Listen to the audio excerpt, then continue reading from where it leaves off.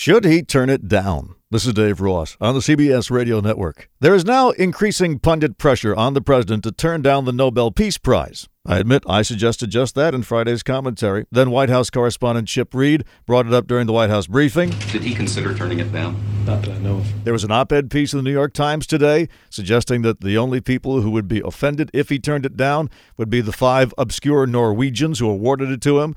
And then there were the pieces suggesting how he might embarrass the Nobel Committee during his acceptance speech on December 10th. Thomas Friedman's piece yesterday suggested that he accept it.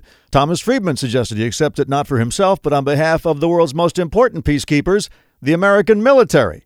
Wall Street Journal columnist Peggy Noonan called it a wicked, ignorant, and mischievous award and suggested the president try to embarrass the Nobel Committee by delivering what she called a loving acceptance speech in which she would point out that Americans repeatedly bailed out Europe and invented everything from the light bulb to the polio vaccine to the internet.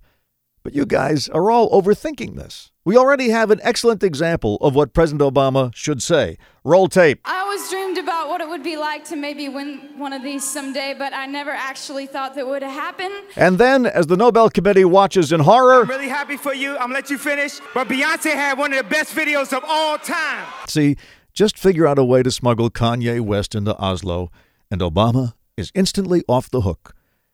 Now this. This is Dave Ross on the CBS Radio Network.